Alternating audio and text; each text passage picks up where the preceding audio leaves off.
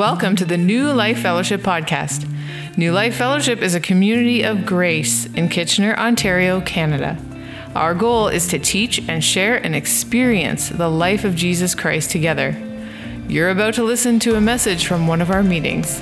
Please make sure to check out our website, newlifekw.ca. Without further ado, let's listen in. Well, good morning, everyone. Good to not see you through the light.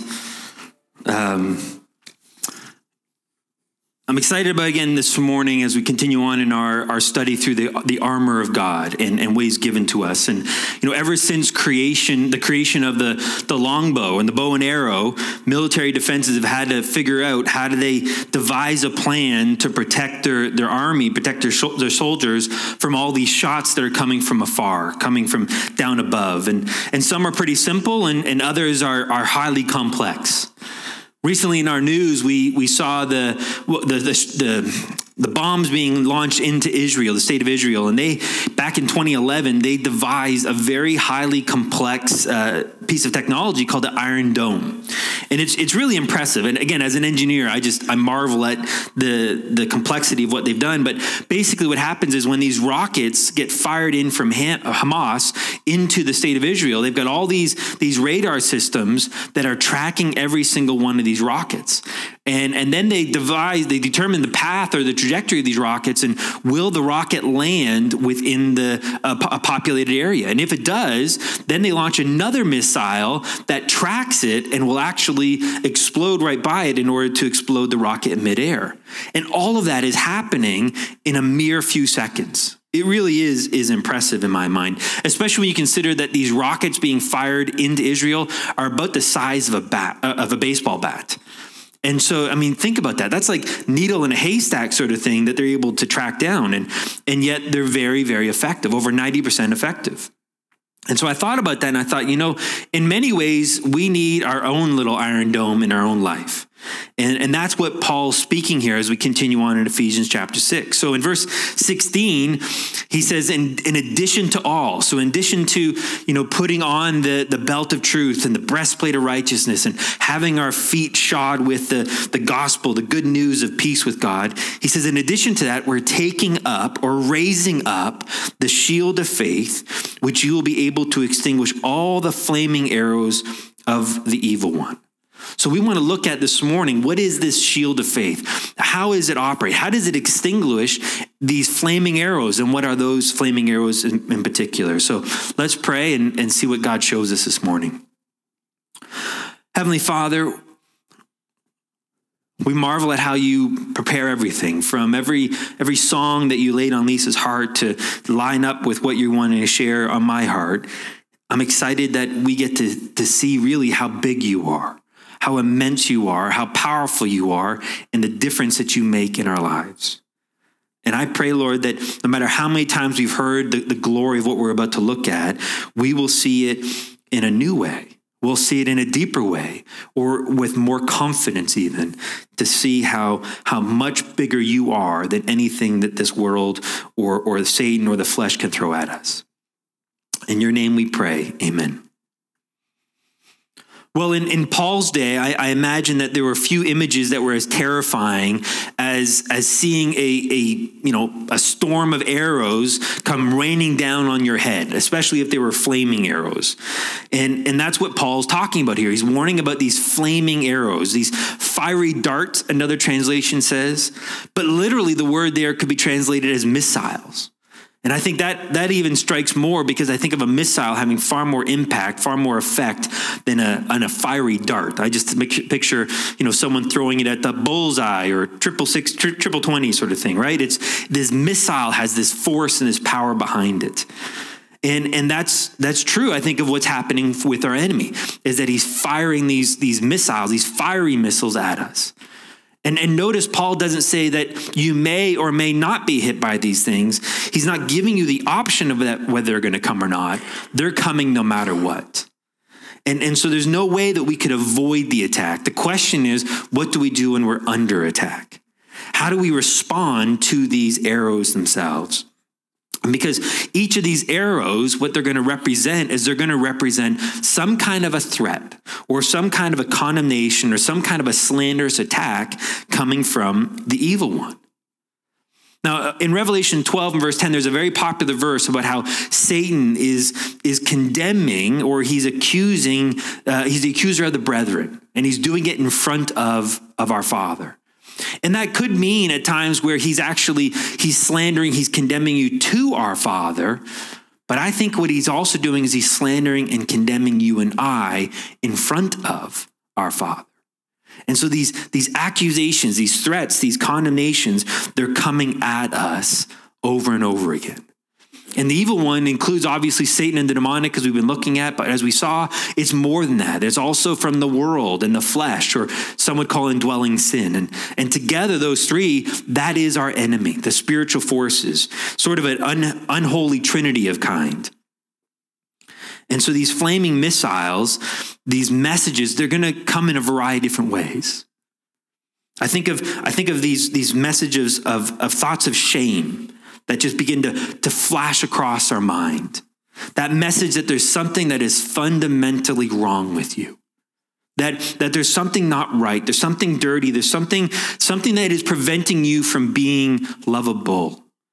And if anyone ever found out, if anyone ever saw how much of a burden you are, how dirty or how flawed you are, how unlovable, if they knew the thoughts you have, if they knew what you've done or what you've been through, they would want nothing to do with you. And so we have these messages of shame. Or maybe we have messages of our past failures. Moments of temptations or addictions, or the failure we were to love our kids and our spouse and our friends.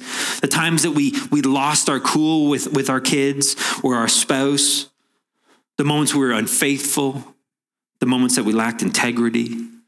And so all of these memories just start to flood our mind. Or maybe there's these messages of fear. Fear over the future. What happens if this happens? What if my loved one passes away? What if my loved one contracts COVID? What if I contract COVID? Or maybe there's fear of vaccine. What if I get vaccinated and I get sick from it? Or maybe there's fear around the government control that we're seeing with these vaccine passports and the segregated society. And what happens if this party wins? What happens if that party wins? What will our future hold? Will I be safe? Who's going to look after me? So all these thoughts of fear of who can I trust maybe flash across our mind. Or then there's messages of inadequacy. That I'm just kind of bluffing my way through life, and I know that I don't have what it takes, and I'm afraid that everyone else is going to find that out. Or I'm afraid that I'm just going to be overwhelmed and incapable with this task, and so I just give up. And then I'm afraid of what people are going to think of me as a result of that.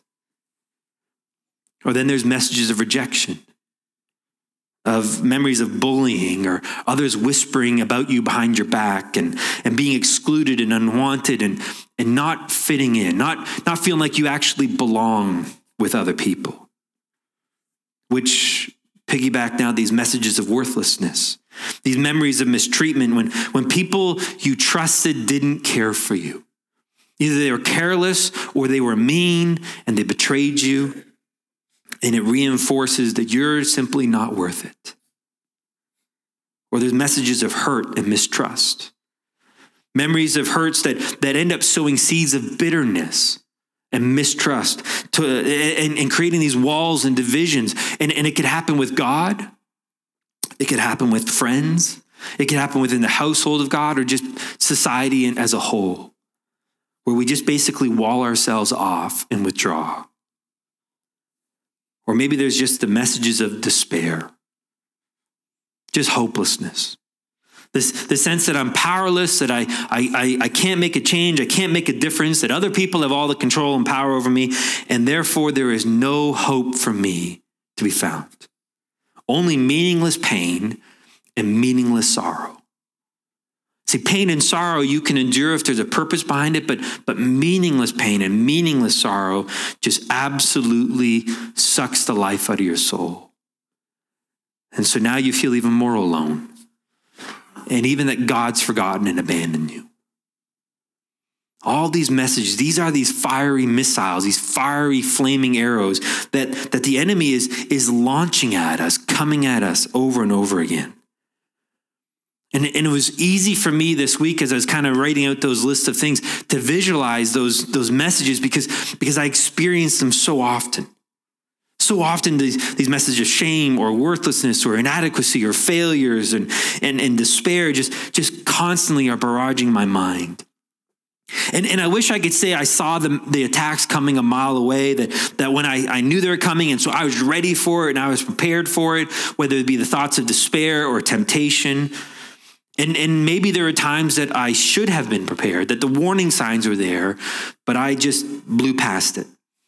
I just ignored it, thinking that it's okay. And I succumbed to them. But then there are other times where they seemingly come out of the blue, where I feel like I'm ambushed by them. I'm sort of just, going through life. I'm driving home from work, or I'm just going about my day. And all of a sudden I feel like I'm jumped by an elite squad of ninjas. And they're just attacking me and striking me over and over again. And it feels coordinated. Because it starts with shame, and then all of a sudden fear comes in, and then there's failure, and then there's inadequacy, and then there's worthlessness, and then it's back to shame. And it's like this they've figured it out, and they planned it out, and they choreographed all their attacks on me. And so there's that feeling of a failure as a husband, failing to comfort and support Joy and offer her what she needs on this day. And so while I'm processing that, then I feel like a failure as a father and as a friend. And I think about all the careless words I've spoken to Josh, and did I hurt him with those words? And have I spent enough time with my kids? Am I doing enough? I know how important it is at these early years for them, and I'm making sure their hearts are protected, and they know they're loved, or am I withdrawing and trying to look after myself? And then I just start, maybe I'm not doing enough. And when I'm trying to answer all those questions and trying to figure out where do I fit in all that, then all of a sudden I get this thought that says, you know what? It's just better to give up. It's not working. Disengage. Go upstairs, hide in your room, and watch some Netflix, watch some sports, bring some snacks, chips particularly, and everything will be okay. And so at that point, everything inside of me is just crumbling. I'm just feeling overwhelmed. I'm losing hope, feeling tired. I'm feeling alone and unknown. And so running sounds pretty good. It sounds like it's my only option. Just to numb the pain, numb the thoughts, and just give in to what the terrorist, my enemy, is saying to me. And so I go find some kind of electric device and chips, and look to escape. But you see, it doesn't have to even be a massive attack like that. Because you think about it, really one well-placed arrow is enough to take a soldier down. I mean, it just took one stone from David's slingshot and he slayed the giant. And so whether it's one arrow, that one thought, that one memory, that one message that I'm alone, I'm unlovable, whatever it is, if it found my weak spot, I'll go down. Or if it's the barrage of arrows, I might go down. And so we need some kind of protection. We need something to save us, because otherwise what will happen is if it doesn't take me out right away, it will begin to sow those seeds, almost like that flaming arrow that maybe missed me but landed right behind me, and I don't realize it started a fire that will consume me. And so what can happen now is that these arrows will come and it will sow those seeds of bitterness and mistrust. I don't have my keys on me to see if that's my car, but we'll see. That's why we need a shield. And Paul tells us actually this picture here of raising up our shield in protection. Well, to fully understand, I think the picture Paul's painting, I think it's helpful to understand that Roman soldiers had two kinds of shields. If you've seen any kind of movies from that day, you've probably seen the shields. One is this circular shield. And often the gladiators, when they were in battle or any kind of hand-to-hand battle, that's what they would use. They had their sword in one hand, their shield in the other, and it allowed them now to have close contact, close battle. And so that was that shield, that round shield. But that's not the shield Paul's referring to. The other shield was about 2 feet wide and about 4 feet high. And it was that big rectangular shield. And this is what the soldiers would carry, not to protect them well from hand-to-hand combat, but to protect them from the arrows that were raining down on them. That's the shield he's telling us of. That's the shield he's telling us to raise up or simply to employ as a shield to protect us from it. And he says this shield is a picture of what your faith is. That it's our faith that is going to protect us in the moment of these attacks. So let's clear up some misconceptions around this idea of faith, because I think a lot of people, they struggle with that idea, mainly because they start to wonder, well, I just don't have enough faith. My faith is too little. And the thing about faith, Jesus says, is that you only need the faith the size of a mustard seed. Now, a mustard seed is super, super small and tiny. And he says, if you have the faith of a mustard seed, you could tell that mountain to jump in the sea and it will do it. Because you see, the thing about faith is it's not the size of your faith, but the object of your faith. But you see, what's happened now is that people have been abused by it. And they've said, well, if you had enough faith, then you would be healed. If you had enough faith, then you wouldn't feel anxious. And so this idea now that suddenly I'm now failing as a Christian, I'm failing as a believer because I don't have enough faith in Jesus. And Jesus, again, he's saying it's not the size of your faith.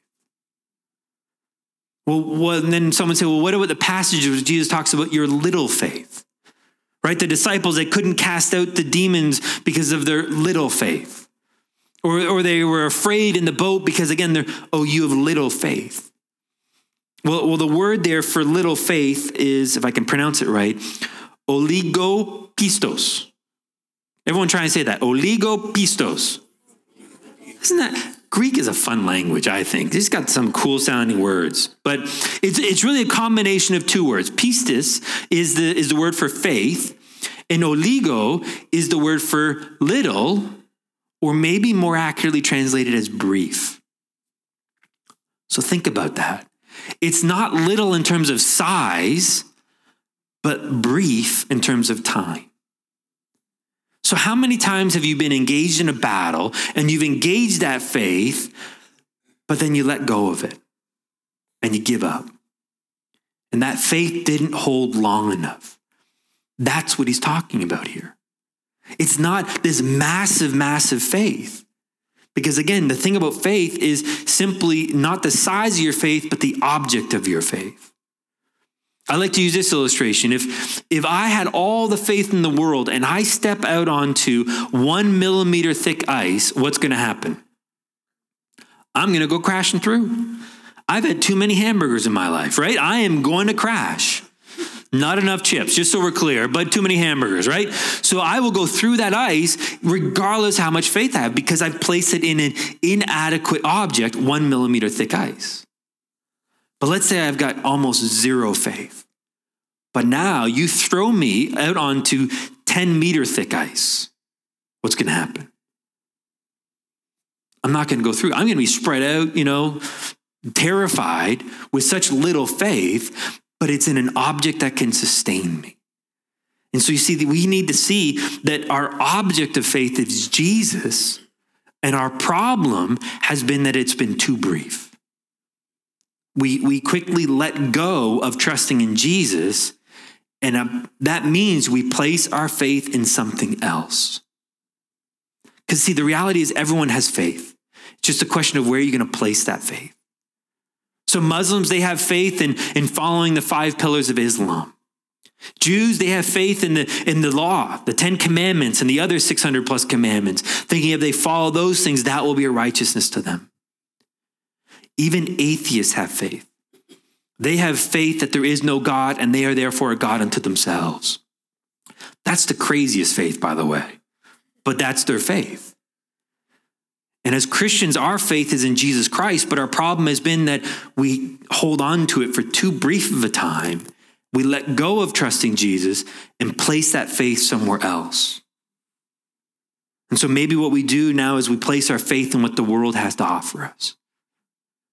That if you make enough money, if you get comfortable, if you dress the right way and you think the right way and you act the right way, then you'll be welcome and we'll love you then. And you'll find that love and acceptance in the world and what it has to offer you. Or maybe we place our faith in what the flesh tells us. That we can find that love and acceptance in watching, a dirty movie or drinking too much or eating too much or just cheating our way through life. Or maybe we think it's actually going to mean other people. That if they love me, then I'll be okay. That their love will somehow give me value and worth. Their love will somehow make me okay, make me accepted. Or maybe the worst kind of faith is faith in faith, where we place our faith in our own selves, in our own faith, which is really just another form of religion, where I think it's about me trying to earn something from God. That God, I've done my part, now you owe me. I've read my Bible, I've gone to church, I've given, I've sacrificed, I've abstained from all these sinful things. I even gave up country music, God, and now you need to pay me back. And it doesn't work because the object of faith is flawed. The object of faith in all those scenarios is something other than Jesus. And so we need to see that the faith needs to be in him and the new covenant. This new covenant, this arrangement, this promise that God has made to you and I. A promise that is solely based on his work and his performance. So I thought it might be helpful to kind of make some simple statements about what this faith looks like. And I like to think of it as this is our starting point.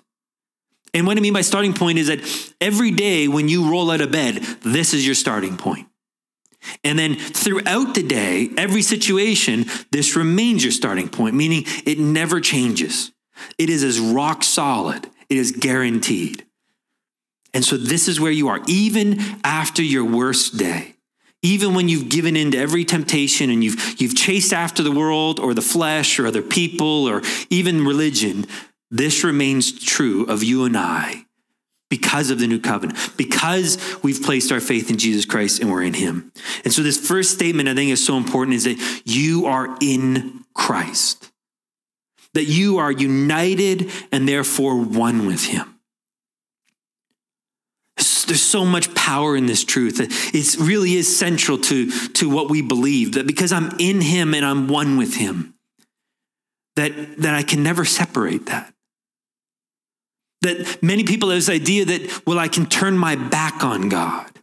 But you know what happens when you turn your back on God? You know who you're facing? God. Psalm 139 says it so well. David says, where can I go that I will not be face to face with you? No matter where you're at, what you're doing, you never break that connection with him. He's right there with you and I the whole time. Which means you can't get any closer to him.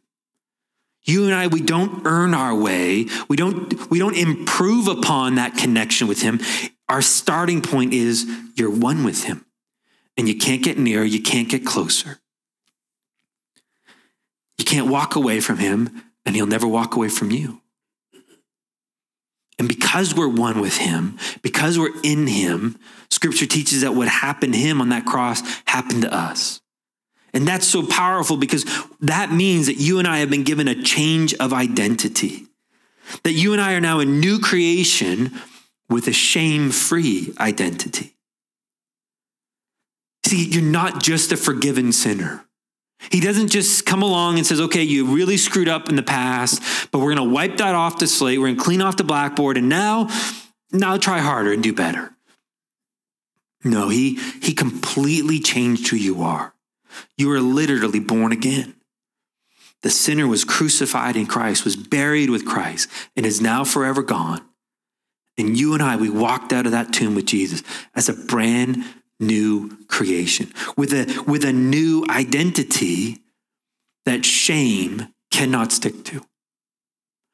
That new person has zero shame attached. There is nothing wrong with you.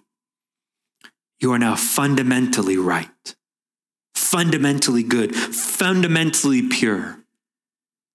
Now, that doesn't mean you won't feel shame. Oh, no. Trust me. You and I will feel shame from time to time when those attacks come, when the enemy tries to place that shame on us. But it's not true of you. It doesn't belong to you. You don't have to accept it. You can actually now reject it and say, who you're talking about doesn't exist anymore. I'm someone else. Go knock on someone else's door. Or this truth that we looked at a couple weeks ago, that you are the righteousness of God in Christ Jesus. Remember the breastplate of righteousness, protecting all the vital organs, that you and I are loved and accepted and approved. 1 John 4 talks about that knowledge of knowing that you are loved, says that you no longer have to have fear in the day of judgment. Think about that. That day when you and I stand before Jesus, there's no need to be shaking knees. There's no need to be terrified and worried, waiting for that slap of judgment, that slap of condemnation to come down upon you. Instead, he's just going to envelop you with his love. Because it says that just as Jesus is, so also are you today. Isn't that amazing? That just as Jesus is righteous and holy, so are you, John says, today. Not someday when you get to the sweet by and by, but right now. And so with that means that we're completely forgiven. Doesn't matter what you did. Doesn't matter how many times you did it. Doesn't matter who you did it with. And it doesn't matter that you're going to do it again. You're completely forgiven. The only sin that's not forgivable is the rejection of God's gift of salvation in the person of Jesus Christ. But if you've accepted Jesus, if you've placed your faith in him as best you knew how, then you don't have to worry about that one anymore. It's only the unbeliever, those who've rejected Jesus, that continue to remain with that unforgiveness. But for you and I, we've already been forgiven. And it's not when you confess that sin that you suddenly become forgiven. Because think about it. When were you and I forgiven? 2,000 years ago. Long before you drank that Pepsi. You've already been forgiven. Another one. You are complete in Christ. Remember, this is our starting point. That you don't graduate to this point. That instead you and I start out 100% complete. We don't need to develop it. We don't need to achieve it. We don't need to earn it. It's ours. Now, please understand, you and I will mature and we will grow in our understanding, in our relationship with God, but it's not changing who we are. And I was given the great illustration of that the day my oldest, my Hannah, was born. And she's literally minutes old, seconds old, and she's in my arms. And God says to me, in my arms, I'm holding a complete female. She hasn't become more female as she's grown up. She's simply becoming the woman she's always been. And that's the case for you and I. You don't become more complete, more righteous, more holy, more anything. You and I are simply growing up and maturing in what we possess already. And because we're complete in him, it says that Christ now lives in you. Jesus Christ himself, the Son, lives in you and me, and therefore we have everything we need for today. Everything we need for life and godliness. You and I, we don't face life alone. We don't fight temptation alone. We don't need to conjure up our own strength and our own power to somehow be like Jesus, which is really good news because I can never be like Jesus. Instead, I get to allow and trust Jesus, the very Jesus who overcame sin and death, I can allow that Jesus to be Jesus through me. Jesus through me to you. And so, see, my job here at New Life is not to be the best lead pastor I can be. My job is to trust Jesus to be that lead pastor through me. And you see, he now gets to select his will, to impress upon me what his will and his desire is. And then he goes and does it according to his good purpose. And so he provides that strength and that power. All he's requiring of me is to trust him, to trust Jesus to be Jesus. Here's another statement I think is so critical, that the flesh and blood are not our enemy. Yeah, this is so powerful. And it's why we keep coming back to it over and over again, right? Because other people are not our enemy. It's not our spouse, not our children, not the friend who betrayed you, not the people who disagree with you, not the people who act like trolls on social media, although they're close, but they're not. Our enemy, Satan, the world, the flesh, they have come to steal, kill, and destroy. That's their mission statement. And if we think that our enemy is flesh and blood, if we think for a moment our enemy is other people, we're going to turn our sights on them, or we'll be guarded against them and expose ourselves now to the attacks of the true enemy. And so we need to remember over and over again that people are not our enemy. People are the ones we get to love. People are the ones we get to pour out love on too. And then we have this last one about how trials and tribulations are not the end, but an opportunity to bring light into a dark place. See, this week when I was thinking about, God, what are some of the statements of faith that are so important that we hold on to? When he gave me this one, there's something inside of me that just melted. And I thought, this is what we need to hear, especially for right now. Because see, we all find ourselves in the midst of a crisis. And when you're, having these fiery missiles, rain down upon you, you're especially in the midst of this crisis. And if we look at these trials and tribulations, we think that they're a statement of what God thinks of me, or a statement of the character of God. Because that's really what the enemy's trying to do is distort who we think God is through these things. Then I'm going to pull away from him, and I'm going to let go of that faith in him and grab onto something else instead. And so these trials and tribulations, we need to understand they're not God's punishment. They're not a statement of God's love or betrayal upon us.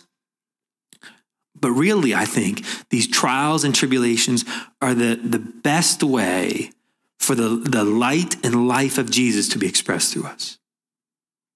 See, think about it. Light shows up best in dark places. And so really what I want us to see here, church, is that you and I, we are in an incredibly gifted opportunity in time where we see all of this torqued up tension, this torqued up anger, this division and this fear. And we have an answer. We have the answer, which is Jesus Christ. And so now we get to bring this answer and this hope into this world. And it's interesting. I look at social media and I see all these Christians posting about why you need to be vaccinated or why you don't get vaccinated and back and forth. And both are arguing this is life and death issues. And I've been thinking, yes, sure, they are. They are important. But yet we spend more time fighting for people to see it from that perspective than we do in trying to fight for people to see the love of God. That we're quick to offer our opinion on COVID and lockdowns, but not so quick to offer our opinion on how much Jesus loves people. And really, we have this great opportunity right now when we see people afraid of COVID or afraid of lockdowns, afraid of vaccines, to say there is something greater. As Lisa was praying during the song, did you hear it? That our God reigns. He reigns over COVID. He reigns over the lockdowns. He reigns over passports. He reigns over the government. He reigns over everything. And so these trials and tribulations are the opportunities for us to experience the life of Jesus in each and every one of those moments. Paul said it this way in 2 Corinthians 4, for we who live are constantly being delivered over to death for Jesus' sake. That's you and I. We're constantly being delivered over to death. We're constantly experiencing trials and tribulations and difficulties. Why? So that the life of Jesus may be manifested in our mortal flesh. So death works in us, but life in you.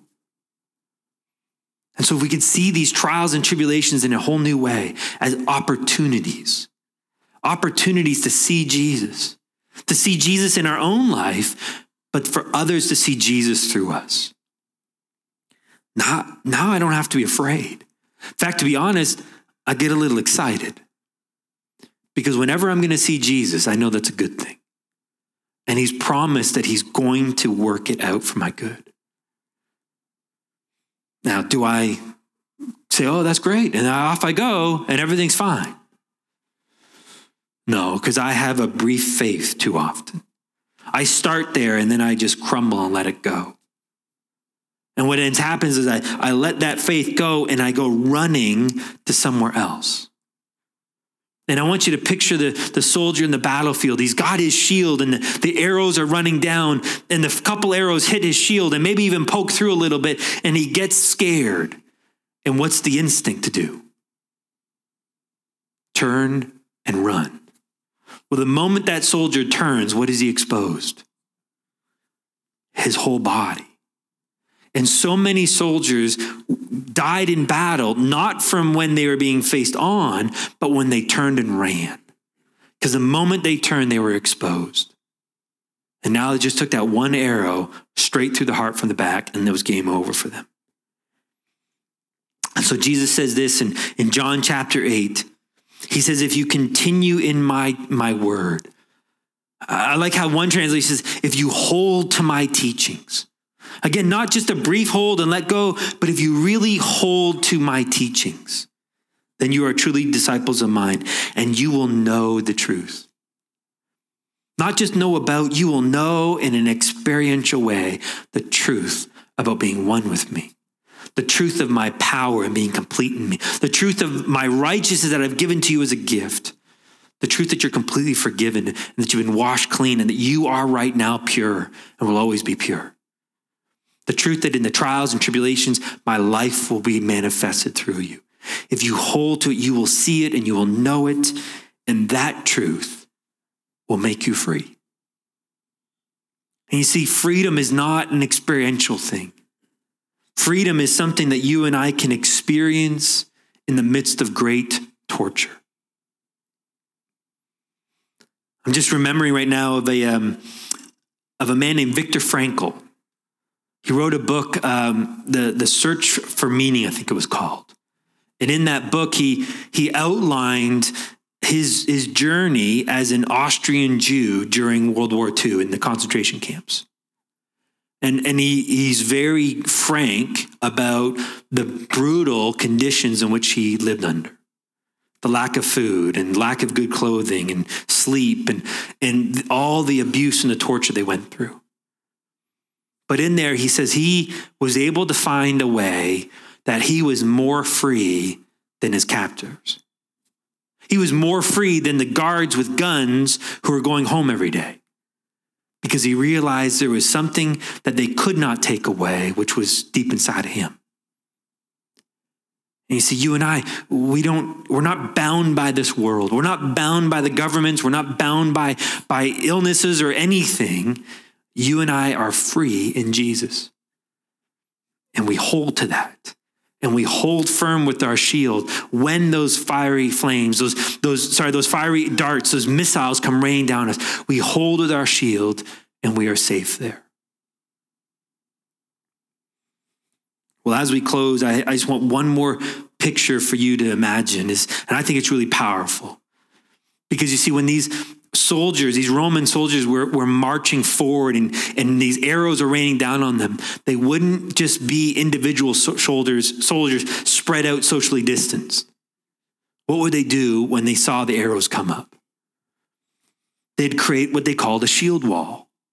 And maybe the command would go out, shield wall, and immediately they would gather together, and all the soldiers in the front would place their shields down, and they'd create a wall across the front, so any low arrows would hit those shields, and then all the other ones behind would raise their shields up and create a canopy, a shield above. And they became now an impenetrable shield.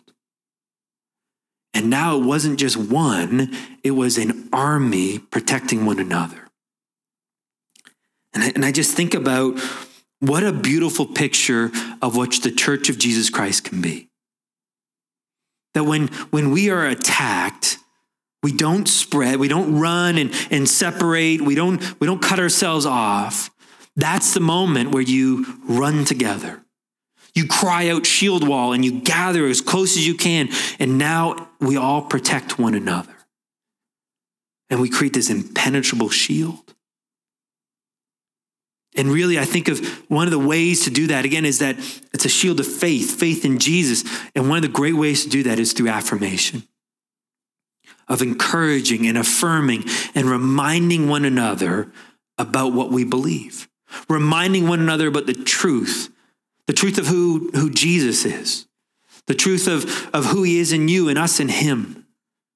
See, that because I'm in him and he's in me, I've got everything I need. And we can now affirm one another in terms of, I see Jesus in you when you do this. I was just watching this morning and watching Pastor Greg and just how he was just interacting with people. And I just began to smile inside, just thinking how incredible he is, how gifted he is to make people feel welcomed, to make people feel loved. And just to ask them about how their day was and to encourage them and just help them, make them feel accepted. It's why I think people are drawn to him. I mean, quite frankly, you don't have to be near to him to hear him. So that's not the case, but they're drawn to him because of how well he affirms and encourages people. And I hope as he hears that, he himself feels affirmed and encouraged because it's true. And now we get to be a wall of protection to one another. And you see, sometimes you just don't feel like you have that strength to raise up your own shield. You know, that's okay. Because sometimes what would happen is when a soldier got hit and he was wounded, they would move the shield wall around them. And everyone else would raise up their shield to protect them. Again, that's what the church can be. We get to be that to one another. And so if you're feeling good, but you see someone struggling, that's your clue to form a shield wall around them. But if you're struggling, if you're the one that's been hit by multiple arrows and you're lying on the ground bleeding out, then be willing to call out and ask for help. Be willing to reach out to someone and say, I'm struggling. I'm struggling with this addiction or this sin. I'm terrified. I'm so afraid that I'm going to get COVID. Or I'm so afraid of the government control. I'm just afraid. And allow one another to gather around and protect them. Protect you. Because what you will see is that you are more than your failures. You are far more than your successes. You're far more than your performance. You're far greater than your perceived flaws and shortcomings. You are someone that is truly beloved, truly valued, truly worth something. So much so that Jesus himself sacrificed everything and died on that cross for you and I. And because of that, you are welcomed here. And we want to now come around you and support you as best we know how. Let's pray. Lord, we thank you that you have not abandoned us to this battle. You have not abandoned us to the attacks of our enemy. That you have given to us a faith in you, a trust in your strength and your power. That you ultimately is that shield. Our faith is merely raising you up to take the blow, to take the hit in defense of us. And I pray, Father, that we would hold to that truth, that our faith would not be brief in time, that we would endure the battle knowing that you're the only one that can protect us. You're the only one that can save us in this battle. And that when we're under heavy attack, we would reach out in this shield wall from the church, your bride, as you've designed it, would come, and now you would have an army of people trusting you, protecting one another. And I know how that will intimidate and scare off our enemy. We thank you, Jesus. In your name we pray. Amen. You've been listening to the New Life Fellowship podcast. Thanks for joining us. For more great content, please be sure to check out our website, newlifekw.ca, and sign up for our mailing list. Subscribers will receive our The Life in the Apartment ebook that is sure to encourage and bless. Don't forget to follow us on Facebook, Instagram, and subscribe to our YouTube channel to watch the latest services and additional video content. New Life Fellowship is a registered charity that is supported by the giving of partners and friends. All donations will be received. If you would like to donate at newlifekw.ca. Your giving is highly valued and appreciated. You are loved. Take care.